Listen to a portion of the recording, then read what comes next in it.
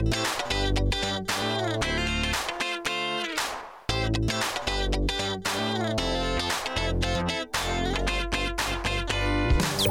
developed an amazing community around the podcast, in the Facebook page, and there's been so much incredible interaction. And one thing that I'm hearing is little pieces of a lot of great stories. And we thought what we could do here is bring those stories to you all.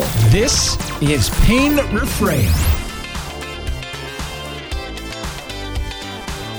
Well, welcome back, everybody, to another episode of Pain Refrain. While the concepts that we talk about on the show are important, I think that even more important is hearing the actual victories from the field. So how are people using this information to actually change people's lives? Like on a very structural standpoint, how are they organizing their hospital setting, or how are they organizing their clinic, and what providers are they interacting with, and what messages are they giving their communities?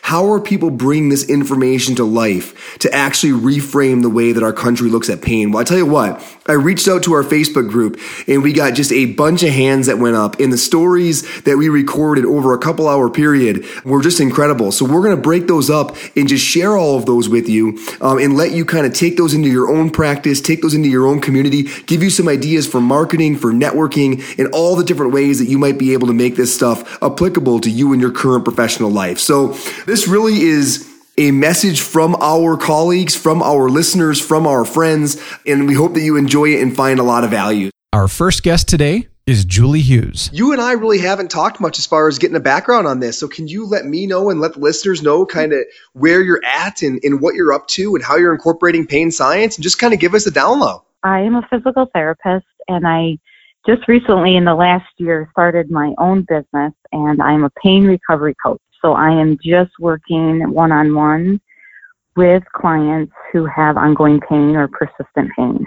So it's been really exciting because I feel like it's really a need to just be able to work one-on-one with somebody through this journey, really. That's awesome. So Julie, how are you finding these patients? It's been a little tricky. Right now it's word of mouth. I am on social media, so I do have a presence there just to let people know what I'm doing. I am also doing presentations, so I'm speaking out in the community because I really think that's where I need to start, in my own community. So I'm reaching out through different groups and organizations and just talking about pain and having people maybe rethink it a little bit and engage with other options. And that has really been awesome. People are really excited to, I think, hear this. I was really nervous to talk about some of these things because it is new and it's evolving, right, all the time. But when I have been doing this, a lot of the individuals who come are really excited, and I think it gave them more hope that there is something different that they can shoot for, that they don't need to continue down the same road, especially if it's not changing for them. Their pain isn't improving. What are the actual mechanics of that? So are you like just advertising in the newspaper and on social media, like, hey, if you're struggling with pain, I'm going to be at the library, or where are you doing the talks? And kind of for other listeners in rehab professionals who want to reach out, what's working for you? Currently, like I said, I just started doing this. So I've done a talk at our public library. So that's where I've really accessed, that's where I've gotten maybe most of my clients is through this speaking presentation. And so the library advertised for me on their platforms and their flyers and their newsletters. And then I did the same. And then I'm currently talking to some other organizations. Actually, it's an eatery. I don't know if you've heard of Core Life Eatery, but nice. I've been talking with them because it really all ties in, nutrition and pain. And so talking with them to see if this is something that would help their customers, bringing this information into their eatery. So I'm in the process of doing that, and also just reaching out to other healthcare providers who have, I guess, a similar mindset. So I'm reaching out to massage therapists and psychologists and social workers to see how can I help them? Can we collaborate together to bring this information to just more people in the community? So that's where I'm sort of in the stages here of doing. I love it. When you do see patients in this one-on-one setting, what are you focusing on? Is it a lot of therapeutic neuroscience education? Is it more of like a broad cognitive functional therapy approach? Like, what exactly are you doing that maybe is different than what traditional PT has offered these folks? Yeah, because I've been in traditional PT. I've been a PT since 2006, so I am like, oh yeah, this is way different than traditional, because I have the time to sit down and first hear their story, and it may take them an hour, but I give them that time, and I am thankful for that because I don't think I wasn't able to do that. And so I'm really glad that I can just sit and listen and really understand them and know where they're coming from. And then we start to just get an idea. What are they looking to do? What do they want more of in their life, or what do maybe they need more of? We'll talk about that. Adrienne Lowe's education system has really helped. So I have that, if that works for that individual. But then I also have the Explain Pain Handbook, the Protector Leader. I have those resources to draw from if that individual would rather read and go through that, and we'll work through it. I'll give them a little bit of homework. They'll come back. We'll discuss. We'll talk about it.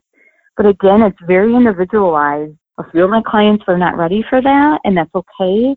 So we'll look at, sleep is really a problem. And I know sleep is a big thing right now with several of my clients. So we're really just focusing on that.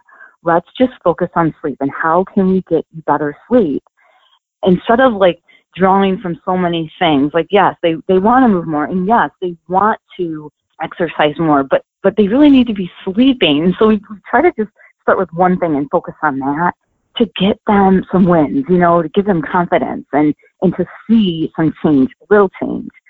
Again, just depending on the individual, we make sure there's at least one goal that we have that we're working toward. So sleep is big. Let's look at some goals, focusing on one at a time and planning that progression. Julie, with sleep, are you measuring that? Are you measuring that with the PSQI, the Pittsburgh Sleep Quality Index, or do you have another? Yeah. Is that what you're using? Yes. Yeah, that's what I'm using. And then if I think they need to fill out like the sleep, there's a form for sleep apnea. Like if we think they have that, okay, do you have this? And let's link you up with who you need. And and I will be honest, I've had a few clients where, if you're familiar with the DIMS and the SIMS, they have a lot of dangers. There are way more than I am maybe able to help them with. And so we will link them up with someone else that can move them forward if that's sort of where they're stuck. We'll look at that as well. I can feel the skepticism already. So how do you have the model set up?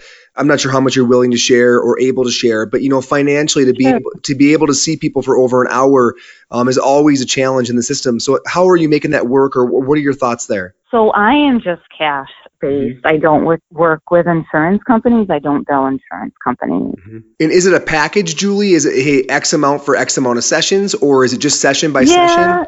I offer that to clients. To be honest, I think by the time some of these clients get to me, I think trust is a big thing. And for me to be like, hey, you're going to work with me for 12 sessions and it's going to cost this much. Okay. Yeah. I think it's really hard for them and understandable for them to be like, oh yeah, here's some money, and they're just going to work it over. Right now I do say to them, listen, this is not a quick fix. This is going to take a year. I make that clear that this is because we're changing habits and behaviors and a lifestyle really. So it's going to take time, but I do let them, I'd like to start them once a week, and then how are you doing? Let's try to back off once every other week. I have someone that can do once a month, so it's really, again, very individualized. And right now I'm doing it that way. I really would love to do it more of like a program and a package. And, this is what I can offer you. Let's do this 12 sessions and more, maybe interaction with me throughout the week. But again, I don't want to force that on anybody. So I sort of give them options, and then we talk that out to see what they want to do in the beginning, and then go from there. Are you doing any traditional PT as far as, manual therapy and massage, manipulation, needling, exercise, or is it really more about I don't want to use the word counseling, but really more about that interaction in subjective history taking and goal setting, motivational interviewing. Are you blending these two, or are you really staying on one side? Yeah, no, I'm really trying to incorporate all of it. A lot of what I'm seeing right now is their nervous system is so sensitive, and a lot of them are responding great to some nerve glides and some neurodynamics, I guess is the proper term.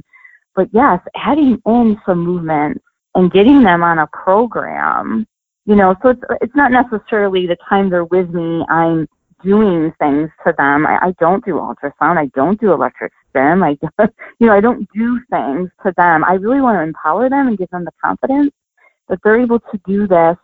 And again, it's just individualized. Yes, some clients are going to need, I guess, some PT. There is some PT involved, I guess, the traditional, but it's more of moving and not, like I said, the modality type things.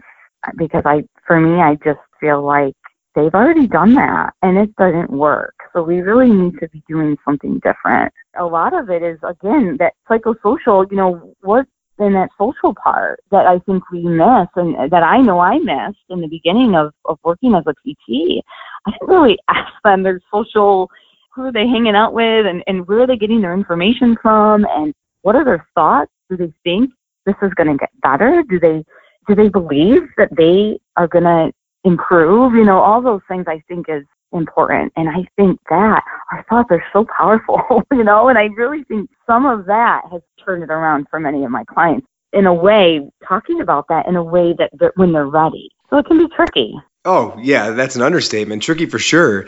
As you kind of reflect on this different way of practicing, you're looking at sleep, you're looking at nutrition, you're looking at psychosocial, you're looking at these different variables that historically we haven't really focused on much. In your early reflections of going about it this way, what are a couple of things that you have seen really help your patients? Whether that's a certain sleep hygiene intervention or whether it's a certain nutritional change or a certain behavioral change, are there a few things that you're like, boy, I seem to be using this a lot because it's really getting me good results with chronic pain patients?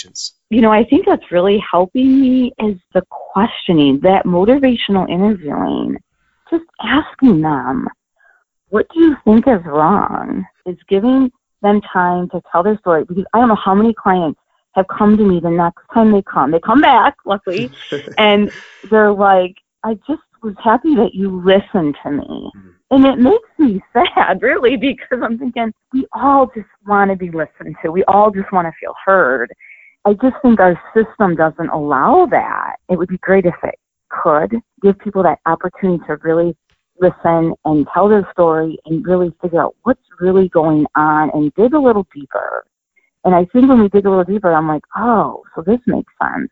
A couple things that jump out, like I said, is listening to their story, asking them questions so that they can open up more to you and trust you and build that therapeutic alliance, educating them about pain. When my clients are ready, and most of them, by the time they get to me, they know what I do.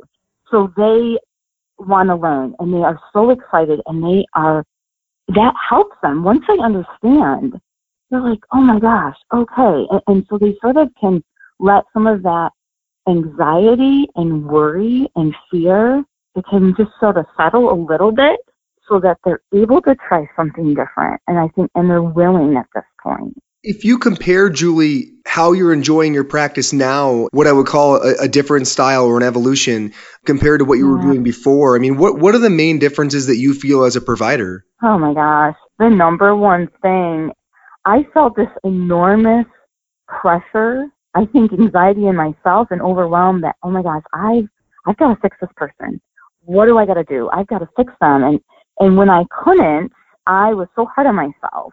Since changing my mindset on this and changing my focus at, okay, what am I here to do? I'm here to coach this person and empower them and give them that their confidence and guide them and support them. That's my role. My role is not to fix them.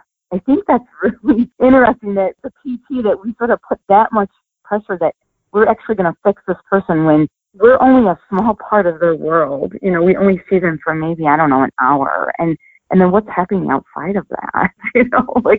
when I look at all these factors that contribute to pain, there's so many factors. So I'm thinking, oh my gosh, to think that this one treatment would really make that much of a difference. Now, for some maybe, but like I said, I'm seeing individuals that have had this pain for a long, more than 6 months. Just giving people back that control of their own health if they want to do that and giving them that opportunity. I don't know if we're giving them that opportunity. Well, you need me, right? You need me to do well in this life. No, you don't. You are totally capable. Let's give you the tools you need and strategies, and you can do that. It is funny you say that, Julie, that we put this pressure on ourselves, and it's so bizarre that we think that, a couple sets of 30 seconds of posterior glenohumeral glides are really going to solve somebody's ongoing problem. Not that it can't be a contributor, and not that you can't build a bunch of small things together and have a meaningful effect, but certainly this concept of, I'm going to come in, I'm going to find what's wrong with you, I'm going to address it, and you're going to be better. Like, that is a high pressure scenario that's not healthy for anybody. It's not healthy for their locus of control. It's not healthy for your mental health, because really that obstacle is probably bigger than the tools you have. And I think when we adapt this idea of, look, I'm going to come alongside you, and I'm going to be non-judgmental, and I'm going to be a resource, and we're going to really hash this bugger out. I think just the overall health of that on everyone's perspective is significantly better. Yeah, I agree. I just think it's cool because you're working with them. I've just really enjoyed it. I'm getting to know my clients, and I'm learning from them so much. Like, it's just really cool because they're helping me too, and working together. Hey, what do you think about this? And all right. And what did you find? And really a collaboration, really. I think people want that. I think there are people that do want that, but they're not ready yet for that type of change, because this is a big change, right? Absolutely. Well, Julie, this has been wonderful. And I know that a lot of folks who are thinking about changing their patterns, because changing patterns is so hard. We get in one way of doing things, and we've invested money and time, and to think about doing it what could be considered kind of a radically different way. I mean, certainly changing the way you're entering the encounter in your viewpoint is daunting. And I think to hear these stories is wonderful. Do you mind just kind of sharing your clinic's name, any social media as far as where folks can reach out to you with a follow-up question and just kind of continue to form our network? Yes, Julie Hughes, Pain Recovery Coach. And I'm on Facebook and Instagram and Twitter. I try to do a little of each on there and stay connected with some people through there. And email is really the best way, really, juliepainrecoverycoach@gmail.com. And I'd be happy to talk to anybody. I'm just so thankful for this Pain Reframe. It's been really, really helpful. What you guys are doing, it's just great. It's giving me that energy and momentum to keep going, because there's some days that this is challenging, and I think should I be doing this, but listening to the podcast and knowing that, yes, this is the way we can really, I think, improve people's lives. So I appreciate all that you're doing as well, bringing on all these different experts on things. So awesome. Thank you. Awesome. Oh, you're so welcome. Yeah, Tim and I have a whole host of people planned, and Adrian's continuing support has been huge. So I think the future of the show, and more importantly, the community of providers is really going in the right direction. So it's super exciting. Well, Julie, thanks so much for giving me some of your time today and sharing the story as we go out there and try to hear others that are actually doing it and enjoying it, and having success and feeling meaning is deeply important. So thank you. Yeah, thank you. Thank you so much. I appreciate it. So, and I'm just starting out here, so we'll see. Maybe in a few more years I'll get back on and I have a little more to share with you. That's awesome. Cool. Our second guest is Regina Landris. So I have to say I'm a huge fan, and it's just surreal that I'm talking to you on the phone. I had to take 30 seconds to say that. Oh, thank you. So I took an Adrian Lowe's class on how to teach people about pain. I went in as a 19 veteran, saying, what is he going to talk to Payne about? I've been in the field for 19 years. Needless to say, I was completely blown away. 2 weeks later, that was 2 years ago, 2 weeks later, I had this patient, Susie, sitting in front of me, chronic pain, the whole thing. So I heard in my little head, okay, Adrian, here we go. And all I had was T&E at the time. That's all I had. At the eval, she told me, I feel like a caged animal. I can't even walk a block. And I said, okay, what are your goals? What would happen if we turned off the switch and we could make you, pain-free again? She's like, I would like to walk more than a block. That was her goal.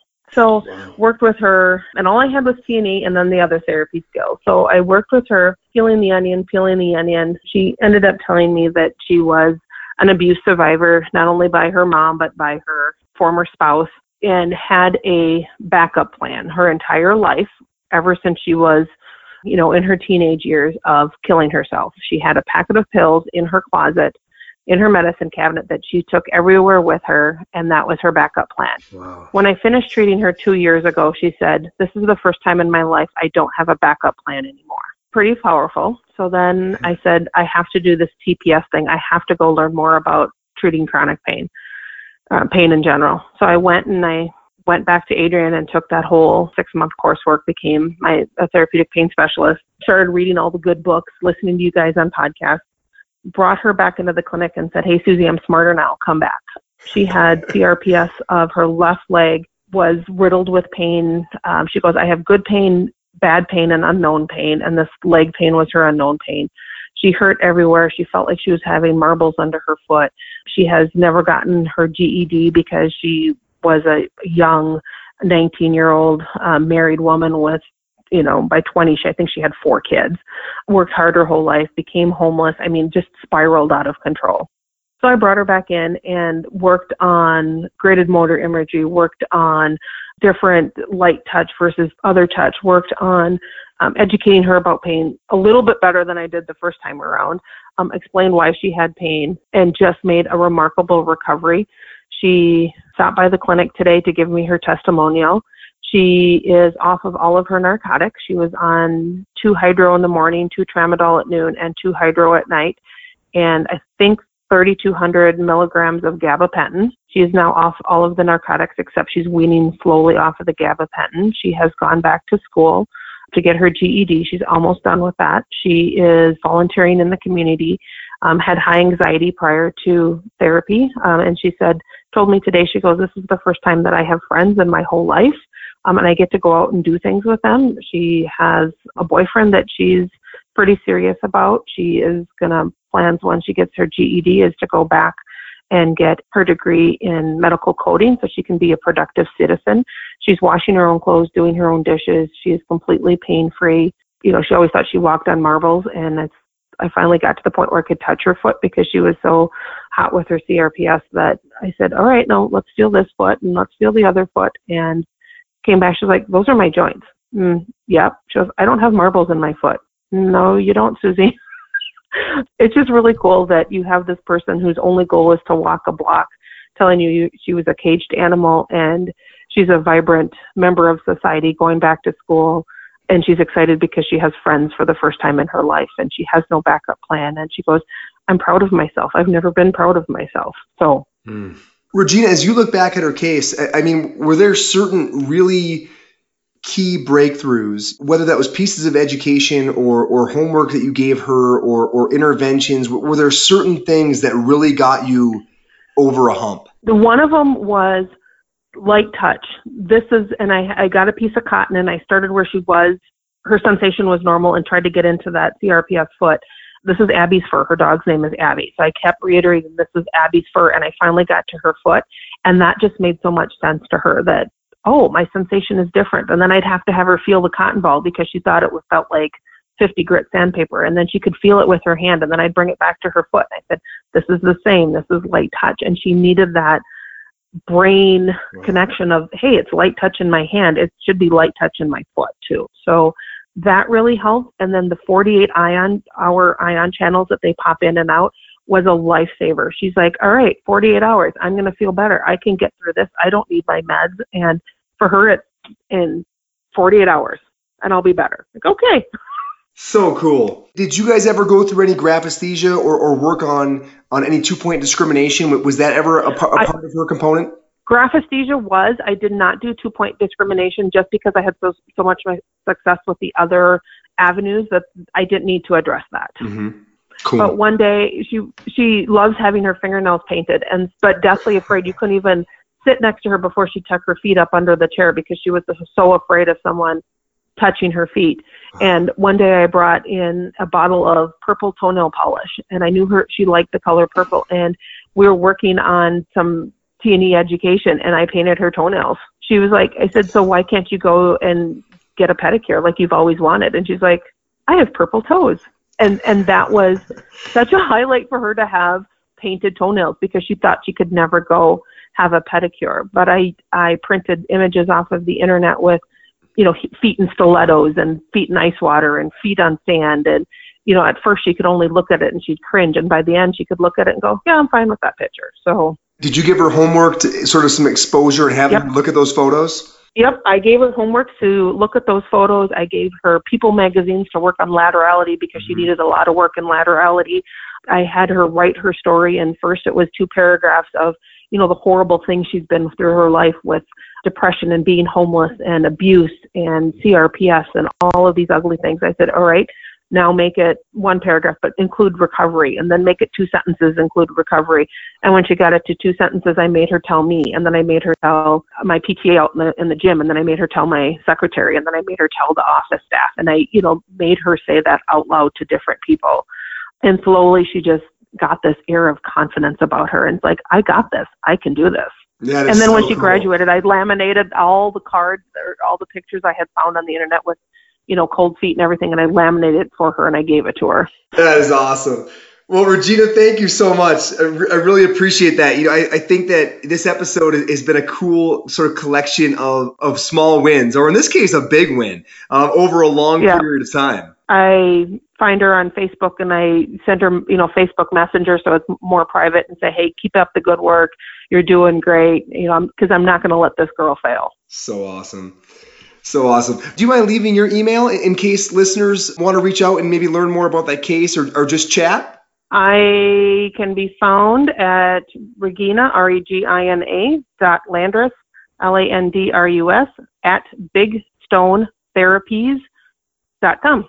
Awesome. Well, thank you so much. I appreciate the story. Thank you. Well, we sure hope you all enjoyed that. Really appreciate you listening. And it's so fun to hear that the creative ways that the individuals are incorporating these messages into their practice and into their lives. So thanks everyone for following and really appreciate the support. This episode came directly from people engaging with us on Facebook and on social media. So please make sure you keep doing that. Make sure you check out ispinstitute.com for all their courses. The Align conference is over, but it's going to come back again next year. So be ready for that. Just so much great stuff going on. Thanks everyone for being a part. Thanks for all the sharing and the reviews. And let's just keep going, keep building the community. And we're going to have more and more of these success stories down the road. Take care, all. Pain Reframed is brought to you by our sponsor, the International Spine and Pain Institute. Check out their transformative pain science programming at ispinstitute.com.